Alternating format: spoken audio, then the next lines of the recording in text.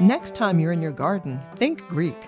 I'm Dr. Lynn Pascarella, president of the American Association of Colleges and Universities. And today on the Academic Minute, Marie-Claire Beaulieu, associate professor of classical studies at Tufts University, explores the mythology present in this space. The ancient Greeks were aware of the deep bond between humans and plants. In fact, Greek mythology often represents humans as plants altogether. Spring flowers are colorful, but they don't last long. This reminded the Greeks of beautiful young men who died too soon, like Narcissus. He fell in love with his own image and wasted away on the spot.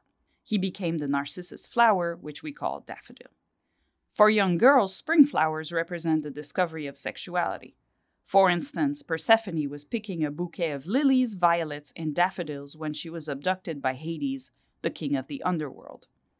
The fruit that comes in the summer and fall represent the consummation of sexuality. Once Persephone is in the underworld, she accepts a pomegranate from Hades. She then becomes his wife, and she has to stay with him in the underworld for a part of each year. Finally, when the fall turns to winter, plants wither and die. The Greeks imagined that the underworld was full of white plants, like white poplar, willow, and asphodel, because they thought white was the color of ghosts. But some plants remain evergreen in the winter, like ivy. This plant was sacred to Dionysus and represented joy and freedom and eternal life. For this reason, still today, ivy is found on tombstones and in bridal bouquets. In this way, Greek mythology expresses that human life is part of the universal cycle of nature. A famous line from the Iliad goes, "Like the generations of leaves are those of men.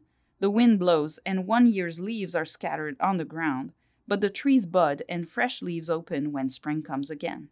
That was Marie-Claire Beaulieu of Tufts University. You can find this, other segments, and more information about the professors at academicminute.org. Production support for the Academic Minute comes from AAC and U, advancing liberal learning and research for the public good.